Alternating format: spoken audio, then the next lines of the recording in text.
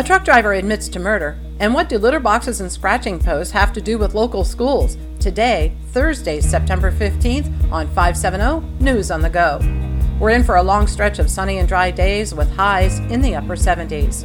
A Texas truck driver admits to killing a former model and dumping her body at the Mile Run exit of Interstate 80 in Union County. 30-year-old Tracy Rollins Jr. pleaded guilty to third-degree murder yesterday for the murder of 47-year-old Rebecca Landreth of Virginia.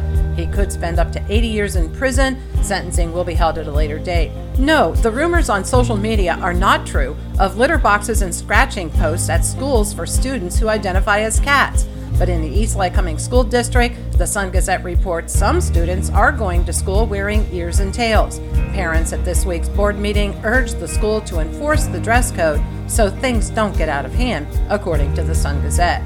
Plans are in the works for 4 new homes in South Williamsport. The borough is partnering with Greater Lycoming Habitat for Humanity to build single-family homes on Clark Street. Families must meet income eligibility. Applications can be found at lycominghabitat.org. The debate is on between Democrat John Fetterman and Republican Dr. Mehmet Oz. Both men want to be the state's next U.S. Senator. Fetterman has agreed to an October 25th televised debate to be held in the studio of a Harrisburg TV station. The deadline is fast approaching for the one-time large-scale Pennsylvania marijuana pardons project. Those with low-level marijuana convictions are eligible to apply, but the applications must be in by September 30th. It's all being done online. For more information, go to pa.gov. WVIA is going to do a live audience taping of Careers That Work at the Sun Area Technical Institute on September 21st. They will be talking about high-demand careers with a panel discussion. The live taping is from 6 to 7, and seating is limited.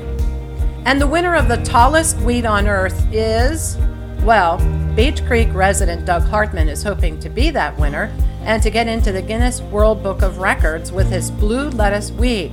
Typically, that weed only grows 7 feet tall, but his is over 14 feet.